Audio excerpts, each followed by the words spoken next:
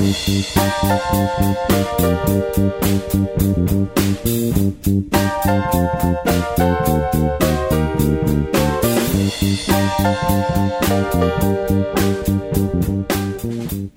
back to another episode of the Into the Night Minute.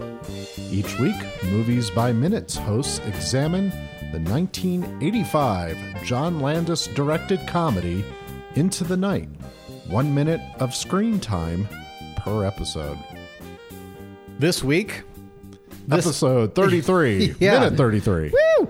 Who are we? Yeah, we are Rudy Thornburg, that is myself, and you just heard from Christopher Frayne. Mm-hmm. And what we normally do is we do a podcast called Open the Podcast Doors Hal, where we discuss Stanley Kubrick's 1968 science fiction masterpiece, 2001: A Space Odyssey.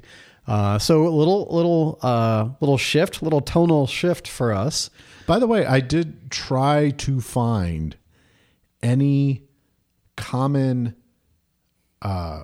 cast or crew member from 2001 and Into the Night on IMDb. I spent a very long time cross-checking IMDb. I could not find a single one. Films I would have been made so excited. Literally on opposite ends of the earth, 20 years apart. In completely different studio systems. Yeah. I it was worth looking though. Yeah, of course. Why wouldn't you look? We would have done an entire episode profiling that person, maybe contacting their family, like if they were not with us anymore, and getting their entire life story and things like that. But alas, did not happen. Yeah. All right. So minute 33, you want to jump right in? Yeah, totally. So this is the minute where they see the Persian dudes in the car and they're getting out of the Mercedes. That was how our last minute ended. So here they need a plan B. Yeah, if they're going to get out of this predicament. So Ed, Jeff Goldblum says, so you can get a car? Because he's realizing they're not going to be able to just walk away or run away, which seems like it might have been safer. I would have tried. Yeah, the last minute ended with him saying, no, we can't leave on foot. And actually, that might have been in L.A., you could probably, if they just made one turn off of the road into another neighborhood, they could have been safe forever. I'm thinking of this like it's a Grand Theft Auto game situation. And, if I could just find a dumpster to hide in or something for a few minutes. That's Chris's life philosophy as well. Yeah, find a dumpster to hide in for a few minutes. That's the way to solve any of your problems. That's our stress reaction. Yeah. So cut to, they're sitting in a car. Yeah.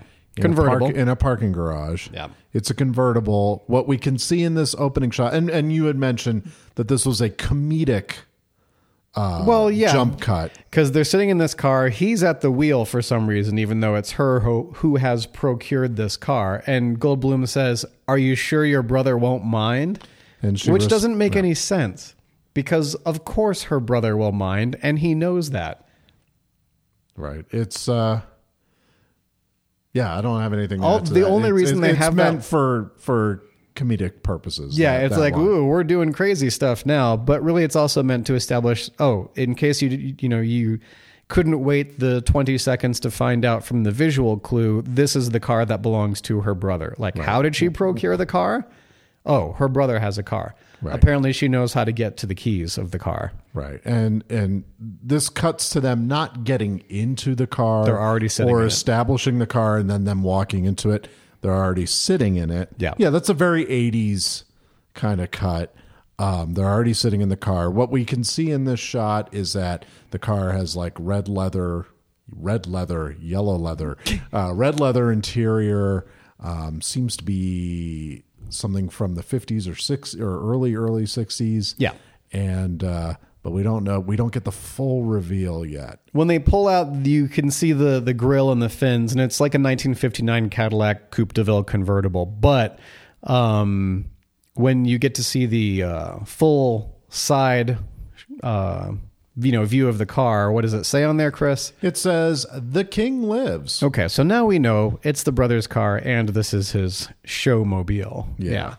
So, it's the idea being that this is funny because it's their getaway car and they're going to blend into the LA night in this car. You'll never find him. He speaks 20 languages. He knows everyone from Cairo to Johannesburg. He will blend in. Do you know what I'm referencing? No. It's in Indiana Jones and the Last Crusade when the Nazis catch up to Indy and his father, and they say, well, Marcus Brody has the map to the Holy Grail. And they say, well, he's in Africa. Oh, and the Nazis are like, we'll find him. And he's like, he'll blend in. You can't. And then sure enough, comedically jump cuts to Denholm Elliott saying, does anyone know when the next train to Cairo leaves or something like that? Bumbling around. And of course the Nazis immediately go, that's the guy. Yeah. So they pull out of the parking garage. They're not going to blend in. Right. But they might blend in at an Elvis impersonators convention in Las Vegas. In 1985. Yeah. So they pull out. Nothing scrapes, even though they're coming up at a steep angle. I noticed that too. Yeah. I was waiting for it, and that would have been funny. It could have been funny. Yeah, it could have been made things slightly more likable, and they might not have been. It's got a very floaty suspension. Well, I mean, they all did back then. There's no sport mode. No. So they pull up, and the Persian's gold Mercedes is blocking the exit. Yes. And so you'll notice when they're leaving the parking garage, you don't see Michelle Pfeiffer's head. And I'm like, is this a continuity error? I kind of thought that too. Yeah, but no, she's hiding because she's the one that they're looking for. And they pull up, and Goldblum's kind of staring him down, like, can you guys move the car? And they're staring at each other. And then John Landis peeks his head out the window to look at them, and he's giving them like kind of a scrutinizing, squinty kind of look. And this is all totally absurd because he's already seen Jeff Goldblum, and he knows that that's the person that she escaped with. Right. And was it Landis? Was it his character? And it's okay if you don't know this because we watched this several days ago. Is he the one who jumped onto the hood of the car? I don't know, but all four of them were there, or all five of them were there when they chased her. So they all saw him. Yeah. And the idea that they're looking for, and there's nobody else around, and there's this one guy, and let's admit it, Goldblum has a memorable appearance. It's not like he's like, oh, he just totally blends into the crowd. You'd recognize this guy if you saw him somewhere. So it's kind of dumb, and then Goldblum honks. Well, there's a pause because he's trying to Jeff Goldblum's trying to figure out, what do I do in this moment? And then I don't know if this is his decision is, what have I got to lose? Yeah. Because I'm on so little sleep that it's actually interfering with my survival. Yeah. What do they call that?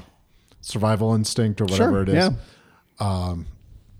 Or if it is I'm going to be cunning like a fox. Yeah. Or crazy like a fox. That's it. Crazy like a fox, and hide in plain sight. Right. Which is the believable. Just acting like an annoyed Los Angeles person who's just, I'm annoyed that you're in my way. Right. So he honks, and Michelle Pfeiffer's like, what are you doing? And then John Landis gives the nod to the driver to go ahead and move the car. It's a pretty smart move, actually. Now that I'm thinking about it, because if he had backed up, and tried to use another exit. That's like trying to run away from a cougar when you're hiking in the wild. You're just going to trigger that chase impulse. Did you hear about that person who strangled a cougar? Is that a metaphor? No, not. This is a family show. Come on now. I wasn't implying. But what were you thinking of? No, I didn't. There was a hiker that was confronted by a mountain lion several weeks ago, and they just choked him out? They choked out the mountain lion. Yeah. It's amazing. Well, it's a hell of a story. Yeah. Yeah. Anyways, getting back to our minute. Yeah, it works. And it wasn't Chuck Norris, by the way. It was just some random person. TV Schwarzenegger. But I kind of I will admit, I like that moment where he's just thinking and then. Well, he becomes impressive for one moment. Yeah. You're like, oh, cool.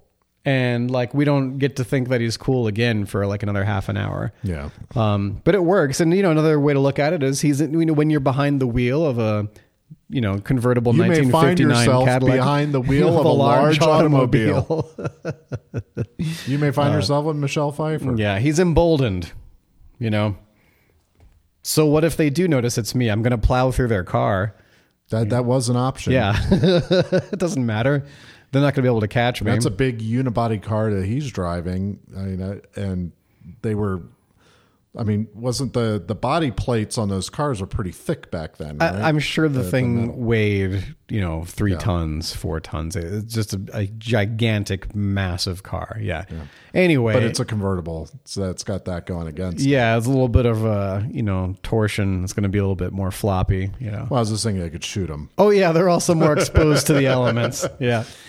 A little less rigid, also more exposed. So, whatever. They pull the Mercedes away, and they exit in the Cadillac. Yes. Now, one of the things that I wrote is that we're getting some more symbolism here, storytelling through symbolism. That you got Jeff Goldblum still in his knit tie, which I love. Oh, and you're so freaked out by the knit tie. It's just a creep move. It's like, why are you wearing that? It's a tie is meant to be like a formal article of clothing. And, it's like a crocheted thing. And like Chris and I both remember what the aftermath of the 70s looked like. Those like crocheted dolls with the skirts that people would put on top of their spare toilet roll on the toilet tank. Or, there's just all these horrifying things that are like leftovers from the 70s. And this is one that just, it feels like this artifact from the 70s got retooled for 80s usage. Like they took skinny ties and then they took this fabric that has no business being a tie. This is like a pot holder. That's what that fabric really needs to be. And the fact that somebody made a tie out of it is absurd. It's like, it's about as satisfying or pleasing as a shoe made out of fruit roll-ups. Wow. Or a speedboat made of bananas. We're going to have to ask our vintage clothing expert whether these knit ties are maybe going to make a comeback. Or everything makes a comeback. Yeah. I think this is the one article of clothing that will never make a comeback. It was lost to... Anyways, so he's got... Now, you just watched the minute again. I did. Did he have his jacket, the green I believe he is still jacket? wearing his jacket, yeah. And it's a corduroy jacket, I believe. It is, yeah. Isn't it like sand colored? I think it's like a more green. Okay. Like a sage or something. Sure. So he is dressed like an aeronautical engineer in 1985. We're getting there's a or reason like there's emotional I have an association to these aesthetic choices because, like I was mentioning in the previous episode, my mom's second husband was an engineer for Bell Labs, and I think they got together around 85, 86, and he wore the knit tie, which made no sense to me. He wore the plaid shirt, he wore the corduroy jacket. He happened to have a quasi cool car. It wasn't cool then in the 80s. It was a 1974 Datsun 240Z. Oh yeah. Which is a great car. Yeah, I can picture it. His was actually in that like sort of floor safety lime green. Ooh. It was really, really cool. I mean, again, in the 80s, not cool. Black. I would like that car in black or in maroon or something like that. But that was a hot color. But it was all covered, like totally rusted out. It was full of rust. Anyway, so I have, after coming from my father, who is a legitimately cool person, to this guy, like the uber nerd with no personality, skill, or ability to interact with other human beings, I have a profound negative association with, say, a knit tie. Okay, we've made a breakthrough here on this podcast. Yeah. I'm ready to confront reality now, Chris. I'm ready to. It's never too late. Yeah. One thing I noticed. How are we doing for time? We're doing just fine. But getting back to my point was that this symbolizes that Goldblum is now completely out of his element. The character is completely out of his element, and the way he calmly drives off is sort of like, okay, well, here we go. So maybe this is finally breaking down his last bit of, well, we'll find out in the next minute it's not. But it seems to imply that it's breaking down his resistance to the Joseph Campbellian call of adventure. This is his exit threshold. Yeah, the hero's journey. Yeah. But yeah, there's nothing around him here. The trappings of his former life are being stripped away bit by bit. Right. And so we're starting by a crazy Elvis car. Yes. So we're starting to see some kind of charisma or initiative emerge from Jeff Goldblum's character. We get the B.B. King guitar. The thrill is gone. We could, by the way, when we watched this film together, every time that guitar lick started in, we would sing The Thrills. Yeah. I'm really sorry about that. I mean, I didn't sing it well, but it was just, I don't know, man. Yeah. I'm a guitar player. There was this thing in the 80s. Yes, there was.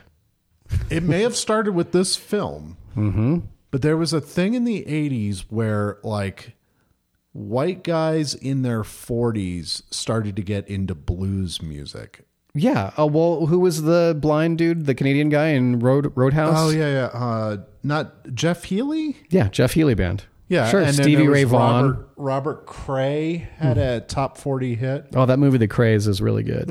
And the Cray supercomputer is even better. I don't know about that one. And B.B. King and Stevie Ray Vaughan. And Stevie Ray Vaughan. Buddy Guy.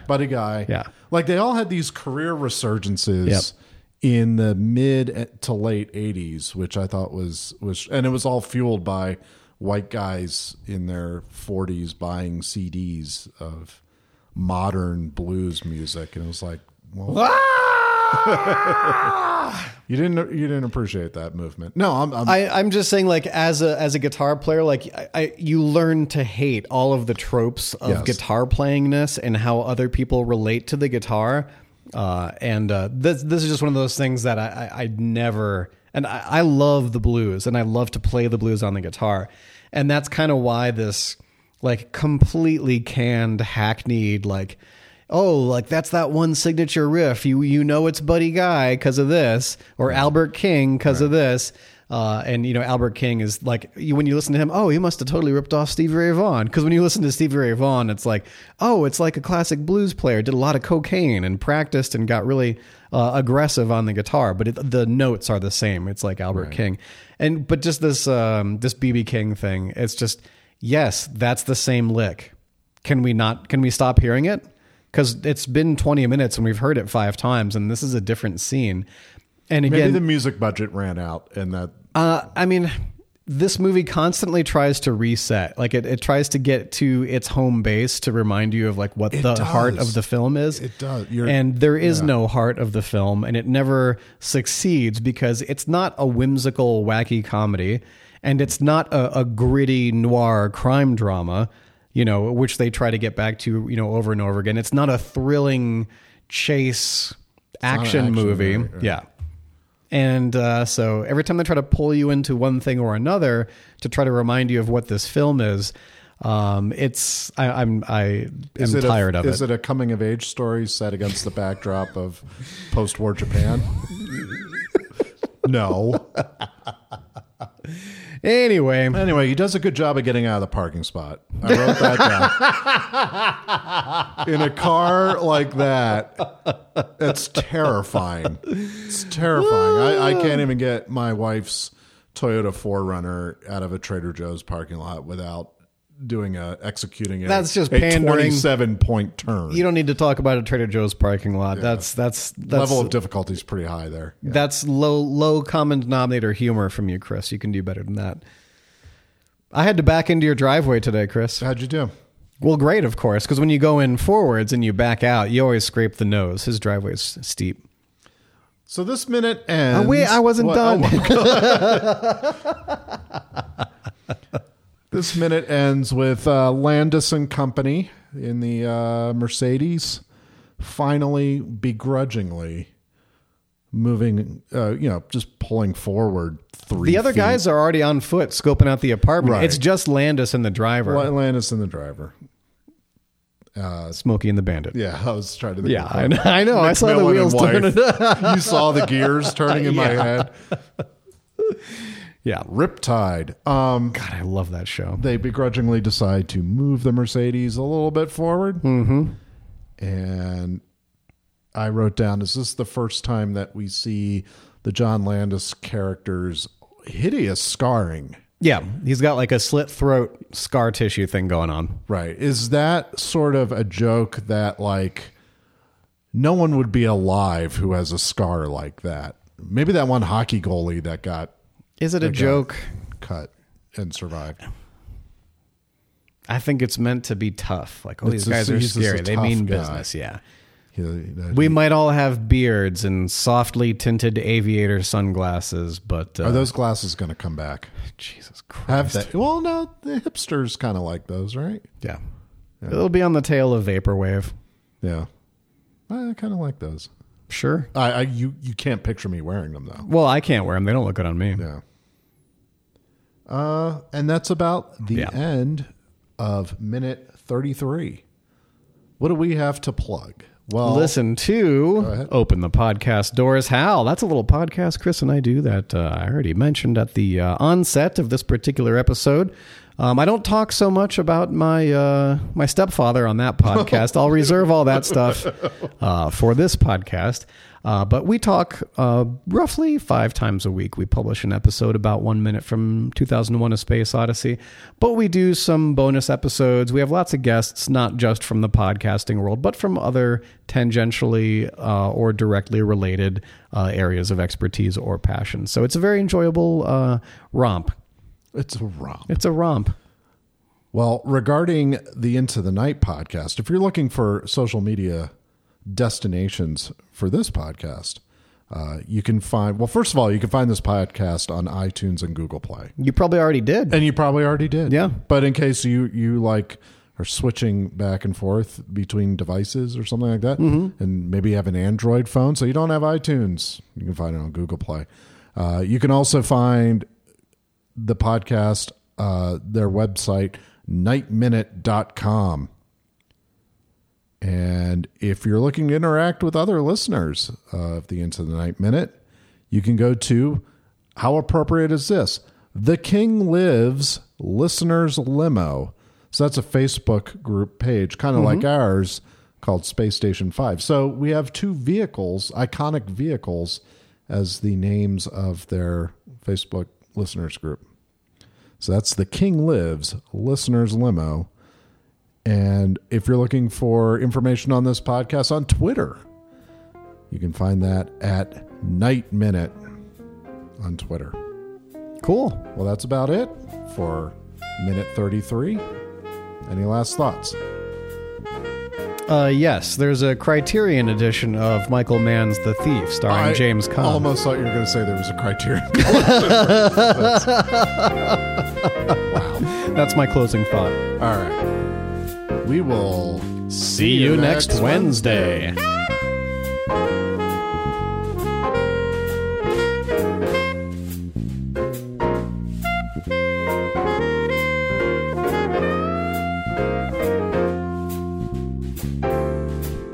Do we thank you or what? I'd say I fall in the or what category.